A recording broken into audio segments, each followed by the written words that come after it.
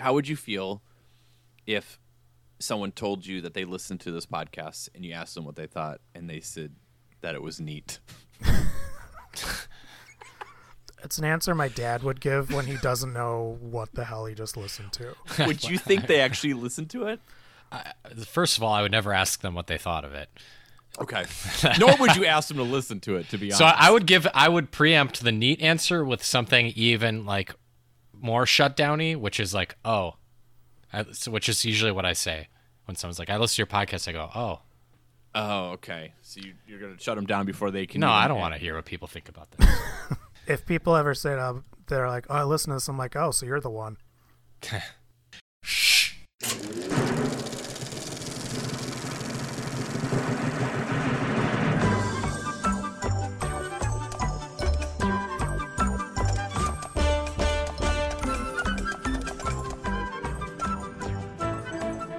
Listeners, welcome to another episode of a free podcast. I'm your co-host Rob, joined as always by my good friends Joe and Duff. Hey guys. Holiday. Holoduff. That was my impression of Adam Sandler's impression of Madonna when he's really sad in The Wedding Singer. I almost called you guys background dancers, and I didn't think that was the right thing to say. I didn't want to get us off to a bad start right away. Can my name be Slam? You already have a cool nickname. You can't go from Duff to Slam. Their Slam is pretty sweet, though. It is cool. So we are continuing our discussion of rock docs. Last week we talked about Metallica. I keep getting the name wrong. I keep writing some kind of anger, some kind of monster. Some kind of Saint Anger monster. And today we are talking about Madonna's Truth or Dare. And if you get mad and you say Madonna isn't a rock star, she's in the Rock and Roll Hall of Fame. There you go. So you cannot argue with that Jan Wenner logic there. You win. I mean, we've stretched rock docs out enough already. I mean, we did an episode about the Doors from the movie The Doors that Oliver Stone did. Yes. Only for people that shell out a couple bucks, though. That's true. Yeah. But still, it's our show. Who's the president on the ultra rare $2 bill? Shoot, I can't remember. Let's say McKinley. Give us McKinley. No, it's nope, it's Thomas Jefferson. Yeah, Thomas Jefferson. Good call. Give us a Jeffo if you want to hear about Jeffo. the Doors. A TJ. All right. Hand over them TJs. Before we jump into Madonna Truth or Dare, first off, Joe, Truth or Dare? I mean, I don't know how dares would work in this format. That would be like total Howard Stern energy. Yeah. When was I talking to you guys about that? Or it was, yeah. I think we were talking about it last week after we got done. Yeah, when we were okay. Wow, she took her top off. Wow. You guys, real? Her jugs are out. I can totally see your areolas. And that was like the biggest thing for like 2 years in the 90s, and I cannot explain it. It's wild. Just people driving to work in the morning being like, oh boy, those sound like they would look really good. It's like, man, you hear about those chicks' jugs on the street show? I mean, I guess part of it is people listening to him and being like, wow, it must be so cool to be him. And I mean, if your job is just to be like, wow, those are nice for like 4 hours a day, 3 days a week. Yeah. And you're worth hundreds of millions of dollars. That actually, I agree. Yeah. There's worse jobs out there. So before we jump into the actual, what goes on Truth or Dare, let's do what we did last week with sort of our story about this artist. So I'm going to start with Duff this time. Duff, what is your Madonna relationship? So we were all born in 1982 or 1983. And for me, it's just kind of like one of those figures who in some way, like, I can't remember not being cognizant of them. And for me, for some reason, my extremely cheap middle-class parents jumped on the cable bandwagon really early. Your brain suffered major consequences from that. Yeah, it was not good. It was not good for me in retrospect. But that meant that we had MTV, And even in the 80s, I wasn't that interested in it, but we had a babysitter who was somehow always available because she loved to come over and watch MTV. Okay. That is such an 80s story. If you're born even like 10 years later, I might as well be talking about phonograph records or something. Yeah. So like I picked up some stuff about Madonna through like osmosis, and then when I actually started mainlining MTV on my own around probably like 1992-ish or so, like Madonna was still a big fixture. And I mean, obviously people who lived through it remember that like that was almost arguably more important than radio for how you got your music. Yeah, for sure. So like, if you had cable. But just that was how buzz got started too. Like you would get on the radio because you were on MTV. It was almost like radio was the secondary thing. So yeah, like I remember always like knowing about Madonna, but it was one of those things where if you were a dude, it wasn't cool to like Madonna. Mm-hmm. So I didn't really start listening. Like I knew the hits and whatnot, and I didn't really develop enough of an actual brain to like admit it's like I heard a lot of bangers by this Madonna lady until I was into my 20s. What about you, Joe? My two earliest memories, I'm not sure which one of these would have taken place first, and I think one of them I've just made up in my brain. But I had a memory of seeing her on the MTV Music Awards at a sleepover because my friend had cable. But I was looking at the years that she performed in it today, and it just doesn't make any sense. There's no way that could have happened. I mean, she was on those MTV Awards a lot. But I remember her performing, though. But they also, like, you know, in those days, MTV would replay stuff all the time. Yeah, I feel like I was watching a show, but it's possible they were showing a past performance or something. Yeah. But I knew it was that year's show, though. But yeah, I don't know. But the other one would be seeing her in Dick Tracy was probably my first extended exposure to her. Yeah. Because I would have been like, I don't know, 8 or 9 when that came out, I think. Yeah, that movie was huge for me, and I was going to mention my mom almost didn't let me go because she knew Madonna was in it. Oh, wow. That's the type of reputation Madonna had in 1990. I other than that, though, I have really no feelings about her one way or the other. I'll like, you know, once in a while I'll hear a song like a prayer or something like that, and I'll just like sort of idly think like, that's a pretty good song. But I really don't like that. It's just not my thing, like pop music like that. I was listening to her greatest hits today, and I just can't. I couldn't even wrap my head around how somebody could listen to like Madonna for more than one song in a row. Wow. But that's just like this that style of music I think is for me the most boring music possible. But I don't like care if other people like. I don't have it. I just don't care about it. It provokes no emotions or feelings from me at all. Just completely utterly boring. So that's interesting because similar to like, I mean, both of you said it, but like she's just been always in the ether in our lives. Like I don't remember like learning about Madonna because like she's always been there. There was never a, hey, have you guys heard Madonna? Yeah, like she's always been there. But so I just never like I was never really in spaces or listening to the kinds of radio stations or that where I would ever like really hear her music. So I tried to listen to as much of that 2-disc greatest hits as I could because I was like, well, there's got to be way more Madonna songs that I know that I just don't know that I know. Mm-hmm. And a lot of them I just haven't heard in, I don't know, forever. So like that Hung Up song. Yeah, the one that I was like, I think that was big when we were in high school.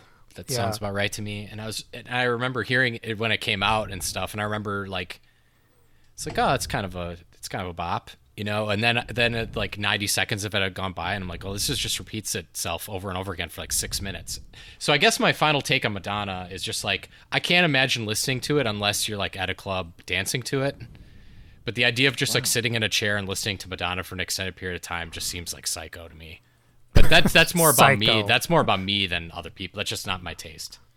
Yeah, I mean, a lot of people don't sit in a chair and just listen to music in general as like when they're working, engage with it. Well, okay, you made it sound like you just sit on like a little chair with a Discman and hit play. He goes in that dark room like his dad and listens to. Just blast this music. Yeah, Dick Tracy for me as well, and I have to be honest. I think for a long time I really resisted pop music and even like female driven pop music for a long time, just because that's because it's drilled. You're conditioned to, especially at the time. Madonna was for women and gay guys. Yep. And I, even though I mean, honestly, it would probably be, God, last 5 years finally that viewpoint finally changed. I mean, a lot of it would be Duff, your insistence among some other friends about like Carly Rae and like other female singers. And then now, like last week from Metallica, which I mentioned last week was one of my favorite, like the first rock band I really loved as a kid. And so I listened to a bunch of Metallica last week in preparation for this episode, or last week's episode. And then this week I did the same thing for Madonna. And I'll be honest, I'm the opposite of Joe.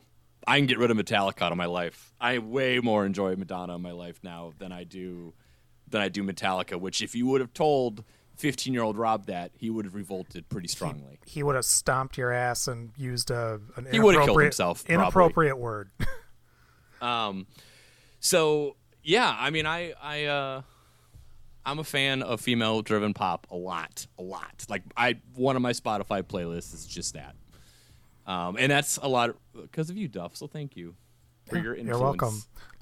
Okay, so this documentary, all right. Madonna, Truth or Dare. Yeah. So this comes out in 91. It is essentially, it starts out eventually, like the idea behind this was they got this director and they were like, you're going to do a concert film. And then they go to Tokyo and they do a concert film. And then they essentially decide this should be more than a concert film. We're going to like do backstage, tons of access of like what happens backstage. So there is concert footage in this movie. There's probably like 6 numbers maybe. There's no real narrative beyond that. 6 sounds right. Yeah, it's probably six numbers which are in color and typical concert footage, and then the rest of it, emphasis on typical, because it was almost breathtakingly pedestrian like filming of those concerts. I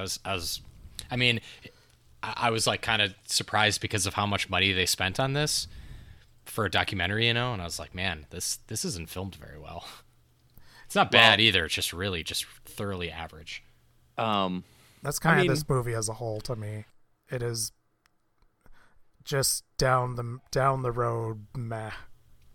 The rest of it is essentially black and white footage of her complaining. I wouldn't necessarily go that far. I mean, there's complaining. She's working through some stuff. Yes, it's a lot of it. Random celebrities pop in and out.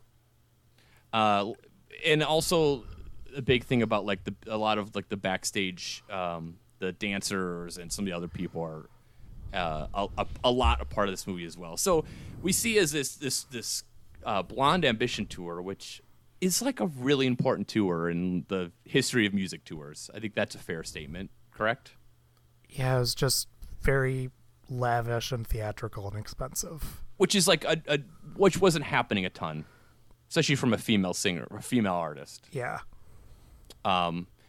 And so it starts essentially it's like a 3-legged tour where they go to Europe and then they go to the US and then they go back to Europe. And the big things that happen are essentially we see her with Warren Beatty and then no longer with Warren Beatty. We see the Toronto doesn't want her to perform because of the like a virgin masturbation stuff. The Vatican gets involved when they're in Europe. I don't know where things are, yeah, and it is a scattershot movie. Yeah, I mean it's clearly like here's a bunch of footage. Now I was reading that originally the filmmaker put together a 3-hour cut. Oh my God! And he showed it, and Madonna was like, "Yeah, that looks good." And then the Weinsteins were like, "You can't do a 3-hour one. You got to cut an hour out of it." And then cut an hour out of it, and then release this, and ends up being up until Bowling for Columbine the I don't know, the biggest grossing documentary until then for about 10 years. Sounds right. But yeah, to Joe's and Duff's point, there's not like outside of like this is it is Madonna and the crew on tour. That's the story. There's the beginning of the tour. There's the steps along the way, and then there's the end of the tour. That's sort of it. There's no like. It feels like the predecessor to what would become, like Kardashians or one of those Real Housewives shows, where there might be a little bit of drama, but there's like usually nothing huge happens, and it's just kind of a slice of life thing. Mm-hmm. Except it's a really high budget documentary about, at the time, the biggest pop star in the world, arguably. That's an interesting point, because there's lots of scenes in it, and thank God you're saying this stuff, because man, I watched this movie and I came out of it like, this is the most boring movie we've ever done. I couldn't believe how boring. But you also don't like female singers. That's not true stars. At all. Okay. So I will say I actually got bored too. Like like the second half was a real slog. Like it's just, and part of that might be just because in addition to Madonna has always been around in our lives, like you always knew stuff about Madonna, often against your will. Like you just somehow absorbed it. Sure. And so there was like none of this really seemed after a point super interesting or riveting, just because it's almost, a parallel is kind of like there's not a lot left to find out about Madonna. Like she's a pretty open book. Sure, but I mean, when this comes out, a lot of that stuff might not. I mean, I guess I think that this would have been, at least if you're a fan, more interesting when it came out. But 30 years removed, it's just kind of this cultural artifact, and I think it's fine, but it's thoroughly average. I guess my thought is, I mean, outside of the production aspect or whatever, from like a filmmaking perspective, the idea of taking one of the biggest stars of the 20th century at the height of their fame, them doing a huge tour and having all that access to it, I find interesting. Yeah, I agree with that. I can't think of anything else we have like that. I don't know anyone else would have given that unguarded access to them. So it's interesting in that regard. But then the flip side of that is Madonna gave unguarded access to almost everyone. So it's not entirely special. Sure. And I think your comment about it, the reality TV thing, I think is interesting, because I've read stuff that said something similar, that this is, this kind of like bursts the beginning of reality TV, where you have, famous to, well, now it's not even that famous people, but the idea of like, what if we just follow them around and watch interactions, and you get celebrity cameos and you get all that stuff that, so that their lives are full of, but when you're us is a new thing to the people want to see Kevin Costner awkwardly stumble away after saying that Madonna's show was neat. Yeah, I enjoyed all the celebrity stuff, or like a young Antonio Banderas. It was pretty wild. It was also wild that this was before Antonio Banderas was actually famous, so she had to explain who he was and how she knew him from his like Pedro Almodovar movies. Yeah. I found that interesting. Now, from a filmmaker perspective, maybe this would originally David Fincher was going to do this. Yeah, because he did one, maybe more of her videos. A couple of her music videos. Yeah. So he was going to do it. Now, I can't imagine at that point the idea was it to be a documentary. I'm sure it would have just been a concert footage, like a concert film at that point. I just can't imagine Fincher. Has he ever done anything biographical or biography wise? Well, a Social Network. I meant like an actual documentary. I used the wrong word. Yeah, documentary. Not that I can think of off the top of my head. Yeah, it's interesting to see. So apparently this guy he was only 26 when he did this, and it was, I think she had seen like a student film of this guy's at NYU and hired him based off that, which is wild. Yeah, those were I mean, people kind of, well, I won't say knock, but there's kind of, I think, a romanticization of the music video era that isn't quite accurate. But one thing it did is that it gave a lot of directors their big shot, and that was a way to go from like film school to being a director. Oh yeah, for sure. Like David Fincher, Michael Bay, Michel Gondry. Yeah, like there's a lot of people where they just made a ton of music videos, and then that was their stepping stone. And you don't have that. I mean, you still have that a little bit, but it was so huge at the time. Money doesn't get. There's no budget for music videos anymore, like there was in the 80s and 90s. That's a big part of it. Yeah, there's no. I mean, put them on YouTube. Like, there's not really there's really no reason behind them. One of the few scenes that I thought was like kind of funny and interesting was when Warren Beatty like clearly cannot stand being around her every second that he's in this movie. God, yeah. He does not come off well. Well, but I don't know. But I mean, you come from the point of thinking this is dumb anyways, so of course you would. No, right? I mean, I'm thinking about the scene where she's getting a doctor's diagnosis, and he's just like asked the question of whether this wants to be on camera or not, and he kind of talks about how what's the point of saying anything if it's not on camera, and he's clearly like really frustrated with how basically what you guys are saying, how transparent she is and how she uses that unfiltered personality and puts everything out there to draw attention to herself, and it worked out great for her. And I'm not criticizing it either. I'm just saying it's clear like he's not into that at all. And sort of the way it's shot and the tone of his comments just reminded me a lot of reality shows depicting people's relationships. Yeah, it's almost like the kind of the documentary, like, you know, now we cut to them in a room later on, like that type of thing. That's almost what Warren Beatty feels like in this movie. Is like they whisked him away and he got to talk on his own and they interspliced it, but it's not. And he, it's funny, like really soon after this, within a year or two, he married Annette Bening. Yeah. And I wonder, like, while I was watching it, I was just like, you could sort of see him just sort of like a part of his personality dying and him just being like, I don't want to do this anymore. He is just seething with contempt in this movie. Yeah. The other thing is the scene where he's hanging out with Madonna and her dancers. He looks like the pathetic cool dad who comes in like, hey guys, what's up? How was the game last night? But it also seems like he's ultra aware that he doesn't want to be there and doesn't belong there too.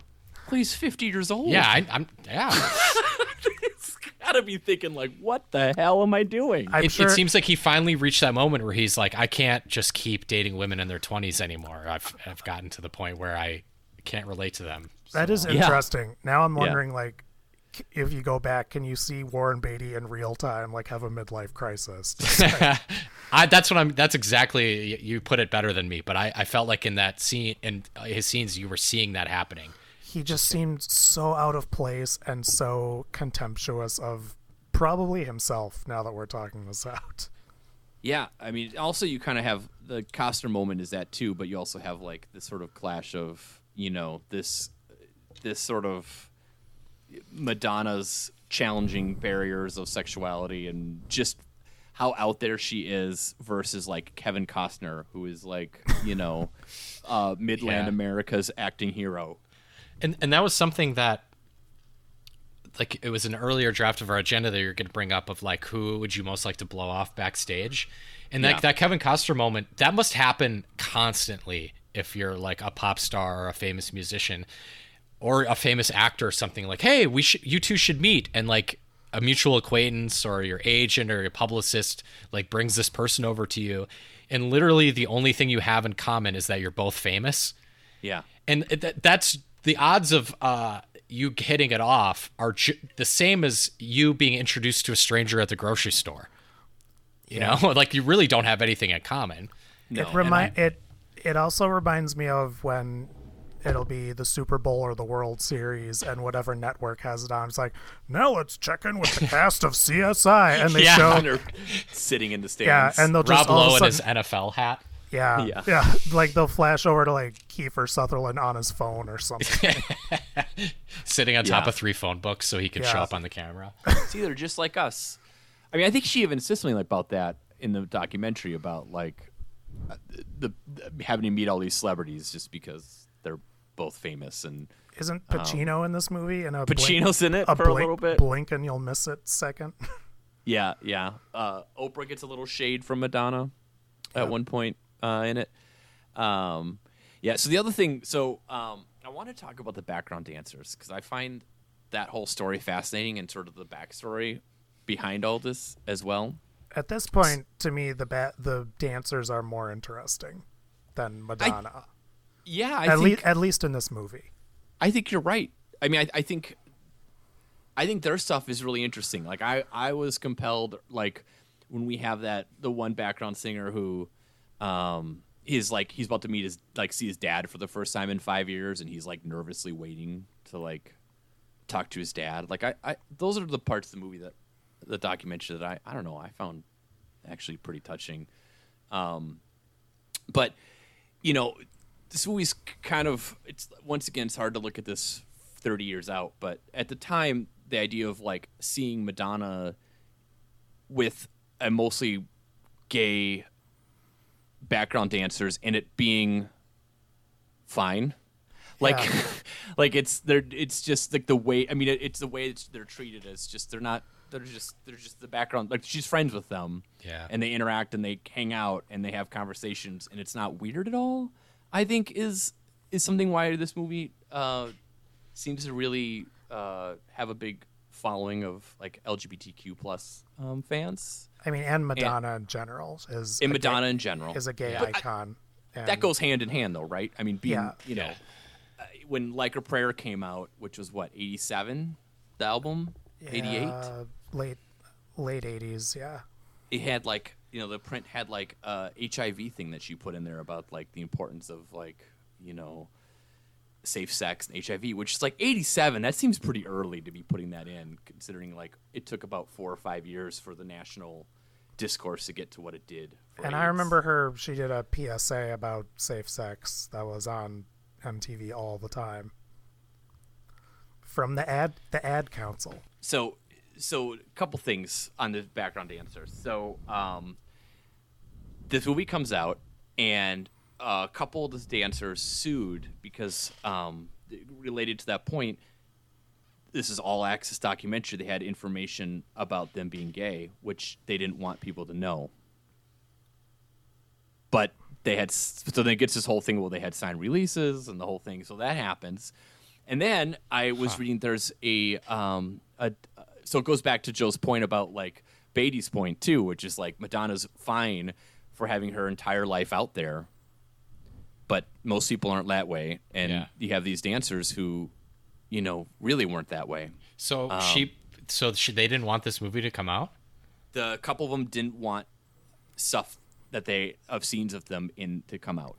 And that's a bummer, man. And I don't think that Madonna was malicious or trying to trick people. I think it's just what you said, that they probably didn't realize that this was going to be this kind of like just slice of life, brutal. You know, they probably didn't think they would be featured as much as they were. They probably like, oh yeah, we'll be in the background and the cameras are all around, but they won't use this. At least that's my take on that. I mean, although they do, I mean, there's a ton of footage of like some of them just, I mean, maybe that's not one of the guys that sued though, you know, like just them in the hotel room. Madonna's not there. Yeah. But yeah, so that happened. So then it gets even more interesting is a few years ago, a documentary came out called Strike a Pose, where they went back to talk to some of the actors that were in it, or the dancers that were in it. And like the guy in the Truth or Dare who shows his penis, Yeah. he had AIDS during that and knew it and didn't tell anyone. And there was 2 other dancers in that group of 7 who also had AIDS. So like, I mean, it was, you know, we see a little bit in the movie about like one of her friends had died and they do that show for it, but like thinking that now, watching it, and thinking that like at least one of them had AIDS at that point. A couple other ones either did or later on become HIV positive. It's just I didn't know that. That's pretty wild. Yeah, so this documentary, I've not seen it, but it's called Strike a Pose, and they talk to some of the other dancers, and I think they even mentioned about like when they'd sued and then they settled. Like I think they kind of mentioned that looking back, they don't think Madonna was in the wrong. They just weren't ready. Yeah. That would have been terrifying. So, yeah, for sure. So I find that fascinating. And the other thing, and this is Midnight Boys content here, we got to talk about Madonna's brothers. That is exactly what I'm looking for in a documentary about a famous person, is like failed children, failed siblings. Oh boy, hanger-ons. Yeah, this that's family, what I love. Oh boy. Okay. She's got a lot of siblings. I mean, like the Madonna story I find fascinating because like, we always love to have the stories of like the Midwestern person that goes to the coast and makes it big. It rarely happens. And she's literally the American dream. The oral history of MTV book Duff, you read that too, right? Yeah, it's been years, but yeah, it's very. That has a lot of stories about Madonna in her very early days, like working her way up. And if you're a Madonna fan, if you're a fan of music in general, I highly recommend reading that book. It's very entertaining. But the Madonna stories stuck out to me as being, she seems like a really canny operator, and I mean that as a compliment. Oh, she's super smart. She's smart, but also like business sense is high and works hard, and to the detriment, right? Like she probably cares more about her work than anything else. Yeah. Okay. Just like so us. she's got 7 siblings. All right. Now that's too many. Yeah. Well. Yeah. Okay. So let's talk about one. One is Chris. You saw him. He was the guy who was like. Tour, like he was the one who was like the hanger on essentially, but like was part of the crew and would help. Like, was he the one that was saying like he can tell her what's what or whatever? And they, I think so. Okay, yeah, I remember that interview. So they work together for a while until they don't. Something happened, and then he writes a tell-all book about how awful she is. Oh and my then God, that caused issues with the family. Oh, did it? Yeah. And I think they maybe have made up yet. Okay, so that's Chris. All right, so then you can't with a family like that. He had to have gone by Chrissy. Yeah. Well, they're Catholic, so Christopher. Yeah, I'm just thinking of The Sopranos. Yeah. So Martin, who we do see in it, I think he's the guy who he's crazy. Okay, is he the guy that tries to visit her, but she's already sleeping? Yes. Okay, I think so. Unless that was Tony. Just listen, there's a lot of happening. So Marty... Is there anyone without the stereotypical Italian-American name? Her siblings are Paula, Christopher, Melanie, Anthony, Martin, Mario, Jennifer. That is a Sopranos extras call right there. Okay, so Martin ends up having some pretty big alcohol abuse issues. DUI arrests, time in jail, multiple stints in rehab. Well, I have good news. I read a story from 2013. At that point, he was 56. He had turned his life around, and his sister Madonna was going to buy him some new teeth. Cool. So at that point, he had been sober for about a year. Right. He said he said, we're on good terms, and she's helping me out. She's getting me some new teeth. I'm hoping to start doing voiceover work again for cartoons and video games and get back on my feet. All right. Good for him.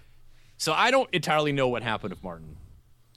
Let's hope it went well. I bet I'm sure all these siblings, the full story is a tale in itself. Like this is from 2017. She's got another brother, Anthony.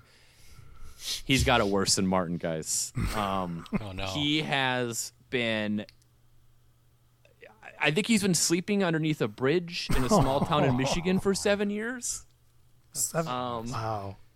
He, like, apparently there's been a lot of times that she's reached out to, like, help him out, but then, it doesn't work out or doesn't do it. So there's a lot of back and forth on there. Apparently, his life first went off the rails in 99. His girlfriend left him. And then in 2005, because he ended up like having a real rough time, 2005, his family hires him in the winemaking business, the vineyard that they had set up. But 5 years later, this isn't funny, but I don't know what else to do. 5 years later, he was sacked by his dad and stepmom after being found sprawled on his back, guzzling wine straight from the vats. Straight from the vats? Come on. So that's like Dewey Cox addict behavior. It's wild, man. So yeah, it's Anthony, Martin, Paula, Christopher, and Melanie were her siblings, and then she has two half siblings, which are Mario and Jennifer, because their last name is Saccone. Yes. The other thing we have to bring up is, and maybe only Duff wants to talk about this, but can we talk about Moira McFarland, who is her is that the makeup friend? lady? No, Moira McFarland. Oh yeah, lady. Yeah, that wanted her to be the godmother of her. There are two. That was uncomfortable too. There are two real train wreck women in this movie. One of whom is I think it's Sharon, her stylist, who seems very nice. But I feel bad for her. Sharon is just kind of awkward and weird, and it takes a turn later when Sharon has a sexual assaulter. She gets date raped. Yeah, and this movie, like we talked about, like some of these things that are nice that they're so open-minded about, but then there's also a very 1990 energy in that this woman gets date raped, and it's just like, well, next time that don't happened. do Yeah, like it's awful. It's just like not a big deal. Yeah, and then Madonna's like her childhood friend shows up with her kids, and there's some fuzzy memories and unreliable narrators about what they may or may not have done as kids. Yeah. Moira McFarland, who was Madonna said was like her idol growing up, like the older girls she idolized, had a rough life. Moira says herself, a lot of drugs and alcohol. And the most shocking thing about that is, I think, towards the end, she's like mentions when Madonna's mom died, and she didn't know what to do, and she was like, "Wow, I was only 2 years older." And I was like, "You're only 2 years older than Madonna? You look 200 years older." Yeah. Oh my God. She's looking pretty rough. Yeah. I felt bad. Boy. We also have to mention it's called Truth or Dare for a reason, because at the end of the movie, her and the dancers play Truth or Dare, and she does something to a bottle, guys. Fellatio. Yep. It's exciting. And it is. It's more entertaining than you would think. Why is that, Rob? Elaborate. That's because I've never drank out of a bottle that way. Okay. Are you going to try it? Is that a dare? Yeah, there's your dare. Turn on your webcam. So I kind of, we sort of touched about a lot about this, but I know we mentioned MTV, but like this 80s superstar trio of Michael Jackson, Prince, and Madonna is pretty wild. When you factor in like cultural impact, I think there's Michael Jackson and everyone else. But when you break it down to kind of, numbers and who had the most hits and albums and popularity on the radio and things like that, it was actually a lot closer than I would have thought in the 80s. And Madonna had 7 number 1 songs. Michael Jackson had 9. And that's if you count "We Are the World" and that song you did with Paul McCartney that sucks. Say. Yeah, say. Prince had 4, and then she had 19 top 20 songs. Michael Jackson had 18. Prince had 16, and they all had 3 number 1 albums. Who do you think is the biggest icon of our lives? Like that's going to be music. Just what like. When I was thinking about this, the only person I could think of that I think legitimately is over Madonna is Michael Jordan. Yeah, he's a big one. I mean, I would say Michael Jackson is in the same way as Madonna is just embedded into everything about America in our lifetime. Yeah, just the pedophilia really dampens it. Hey, iconic doesn't have to be good. I think Rob's right. I think it's Jordan for sure. That's a solid answer. I mean, I don't I can't say you're wrong. I think 'Cause I think they're in the same stratosphere. He's sustained. Oh, yeah. He's still like a big deal for better or worse. I mean, he's a total psycho and a jerk, but like young people know who he is. You know, like Yeah. I don't know how meaningful Michael Jackson is to people who are a lot younger than us. And I'm saying that like I genuinely don't know. Duff, you have a question, I know. In case anyone out there does not remember, there was a big Pepsi ad controversy with Madonna. Around the same time with all this. Yeah, which in something that is still kind of mind-boggling to me, like Pepsi's thing is always it's like, yeah, we partner with the biggest musical artists, which okay, like when they set Michael Jackson's hair on fire. So it was like 1988, 89, and Madonna is arguably the biggest pop star on the planet. This is kind of between albums for Michael Jackson. And so Pepsi's like, we'll give you $5 million if you make an ad for us and we can use like a prayer. And Madonna's like, oh, hell yeah. And Pepsi didn't bother to really check with Madonna about, hey, you're not going to do anything to embarrass us, are you? And then Madonna released the video, the actual music video. Wasn't it like the next day? Something like that. It was like, within days of it. I think it was the next day. I think it was a big Super Bowl commercial, and then yeah, like later. It was during the Grammys. Oh, okay. So it was back in the day when like there were big event commercials.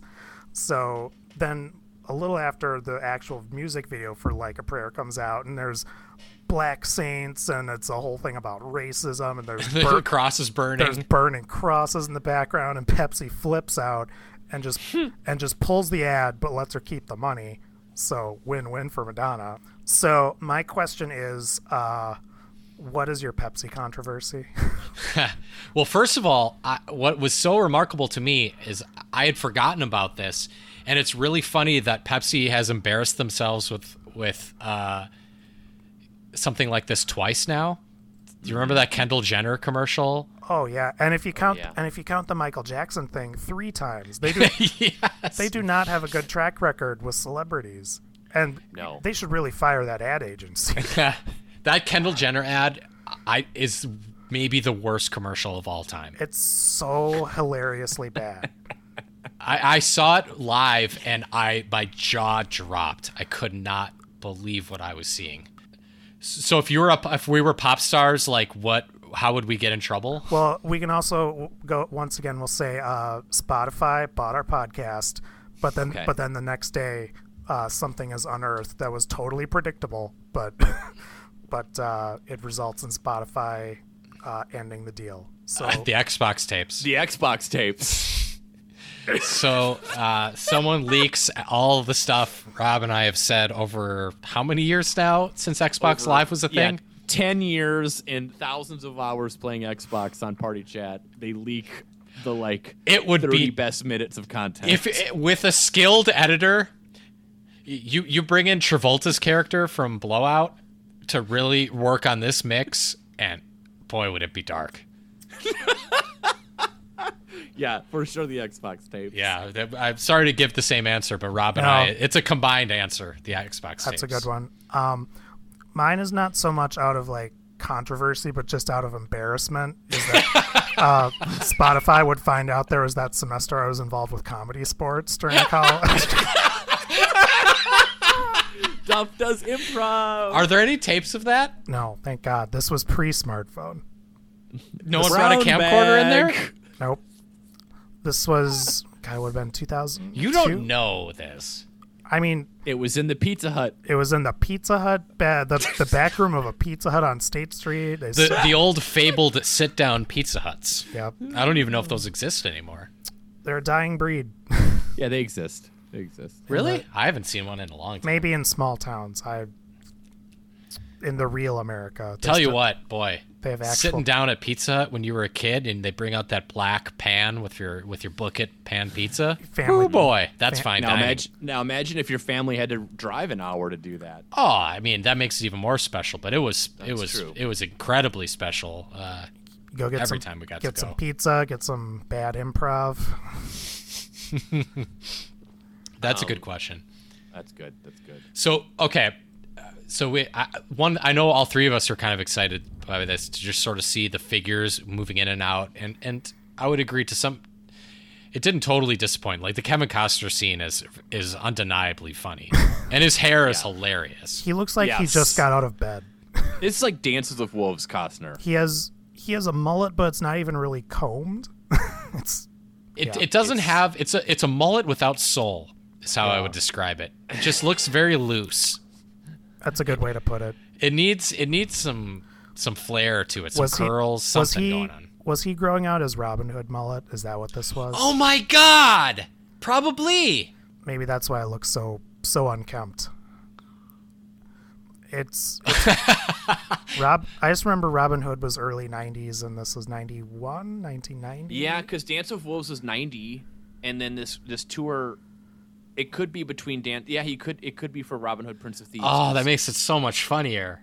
So what, you guys are as famous and powerful as Madonna. What's your backstage scene like? Who's there, or like what are the demands that you're making?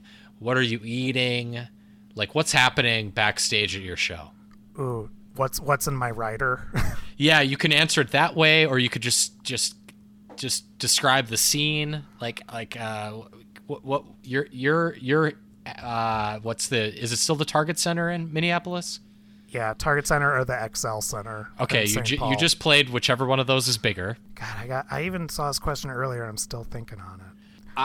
There is a part of me who feels that like there are parts of Madonna's personality in this movie that I can relate to a little bit. Like even though it's mean, like when the microphones keep going out and she loses it, I think I'd be mad too. The meticulousness, I think I would be guilty of that at times. I would like to think, listen, there would be big nerd energy, I feel like, in my back.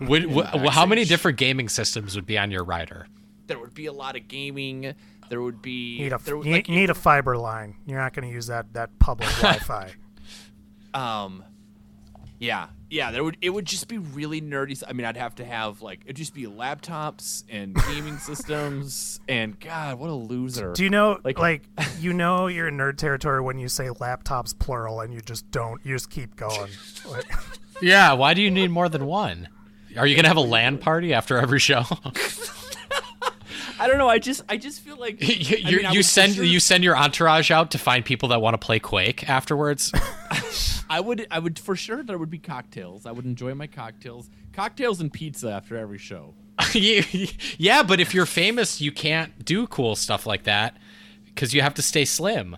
Yeah, but I would have my Peloton with. Or would you? Are you going the Meatloaf route where you're just like, I'm just a big pop star. I'm a big guy. That's my thing. He'd be like Vince Neil, who still dresses like he weighs 150 pounds. I would just only eat once a day. That's what I would do. Oh my God, that's not how it works. I would just do all my meals right then. This is you asked me my answer. So you would. I like it. I'm not criticizing it. I think it sounds like a lot of fun. I'm just envisioning. I'm wondering how long it would take you before you passed out if you did like a show under hot lights with a lot of movement and you haven't eaten anything in like 18 hours. Yes. In like 17 hours. Like the backstage footage of you like before the encore is you just wolfing down 3 slices of Little Caesars really quick. And the interview, afterwards, once I passed out, what happened? I really wanted to have my pizza and cocktails at the end, so I hadn't eaten in 17 hours because I need to keep this body. Oh, God. You're sending out advanced scouts to find where the good pizza places are? Oh, yeah. I mean, I'm rich. I can be like, I want the best pizza in the town and the 3 best cocktails the city has. And don't trust those Yelp reviews. You find good reliable sources. Yeah, you talk to the locals. Why, wouldn't you just travel with a good bartender? No. Why? I'd rather just try the different things in different cities. I actually, while the pro bartender is tempting, I'm with Rob. Experience what America has to offer. And the world. I've thought about it, and honestly, since social interaction makes me tired, I know I have all these this grand. Is so lame. Oh God, me too. Don't get me wrong, mine is also gonna be lame. So I'm just gonna look, you're gonna get me the best napping, and it's not a bed because everyone knows the best naps they don't happen on beds. It's on a couch.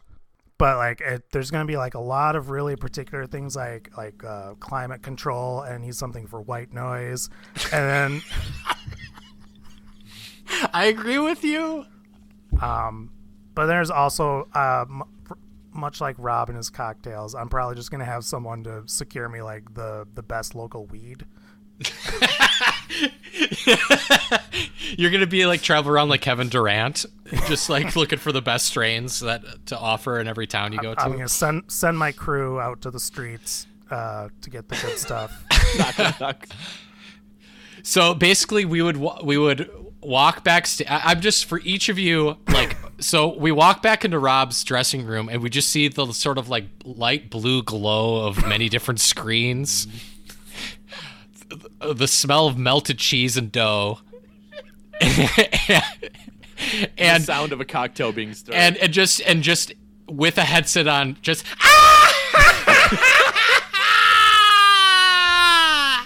Can you imagine me ending shows early so I could play with my buds on time? Like, yeah, I gotta hurry up. My encore. friend's on the East Coast, so we gotta wrap this up. And then for Duff, I would walk back into his room, and there'd just be a haze of smoke, and then just lots of blankets and pillows everywhere. Yep. Which actually sounds sort of out of context really cool, but I'm sure you'd make it a way for it to not be. And what do you got, Joe? Yeah, so I think like from what I've read, I've never actually done anything cool, but like it seems like bands have a lot of trouble with that period after the show is over. Like you ride on that incredible high, then you walk backstage and the crowd is gone, and like then now what? Like obviously you can't just go to sleep, and you're just like looking for ways to keep it going. And it seems like artists nowadays are, don't party like the artists of our youth, which is good. Look at it as a career more so than I think. I think I would really have a lot of trouble with that too, but I think I would probably, if I'm thinking of like artists from the little I know of them that I would probably be most like, I'd probably be most like Eddie Vedder, where I think I just want like a lot of really good bottles of wine, and I just think I'd just be bringing bottles of wine on stage. And and then I'd just be going backstage and just like kind of finishing them off and like talking to my buds.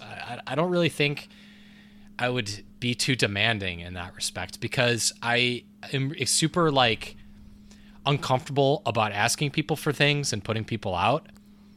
So I think I would maybe be deferential to a fault, which is why I would need somebody like Rob to be with me who would not put up with crap. You need your Lars. Yeah. Yeah, and so I don't know. I came up with this question, but then I think my answer would be somewhere like a mix of both of yours. Like I would just want to be rich enough to where I could like fly my friends out to visit me all the time. Like I don't want to have an entourage, with people that are just like depending on me for a livelihood. But I would want it. I think it would be cool to be wealthy enough where I could just be like, hey, do you guys want to meet me in Denver? And which would help with your weed thing, Duff. Yeah. And I would want the best food, some really good wine, and I just want a really comfortable space to hang out with my buds. And ideally, my buds would be in my band also, but that we know enough about rock history to know that is pretty tenuous. Our episode next week, do you want to kind of tease it a little bit? Yeah. So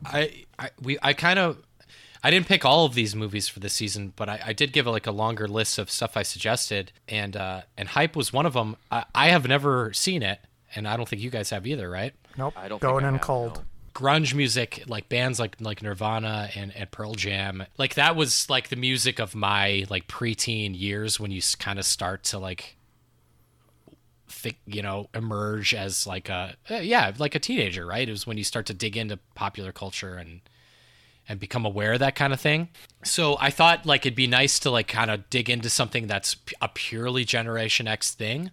So I just thought it'd be fun to just sort of dig into that world and just explore, instead of exploring an individual, like explore a scene and all of the trials and travails of that go with that.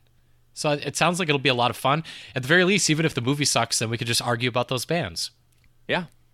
Otherwise, we've we've got the Doors episode that we mentioned, and we're doing Hype next week. We did Metallica last week, and continuing on with the Rock Docs. And if you want to hear more, you can go to patreon.com. Get out those Jeffos. Well, you like it? We'll do more. Pick one and give us $50. Yeah. Give us that one Jeffo, and you can have access to all of it. Or 25 Jeffos. For or whatever the you want. grant. Yeah. That's a $50 bill, right? Yeah, sure. Give us a guess grant. so. Never seen one. All right. Well, guys, it's been nice talking Madonna and playing Truth or Dare.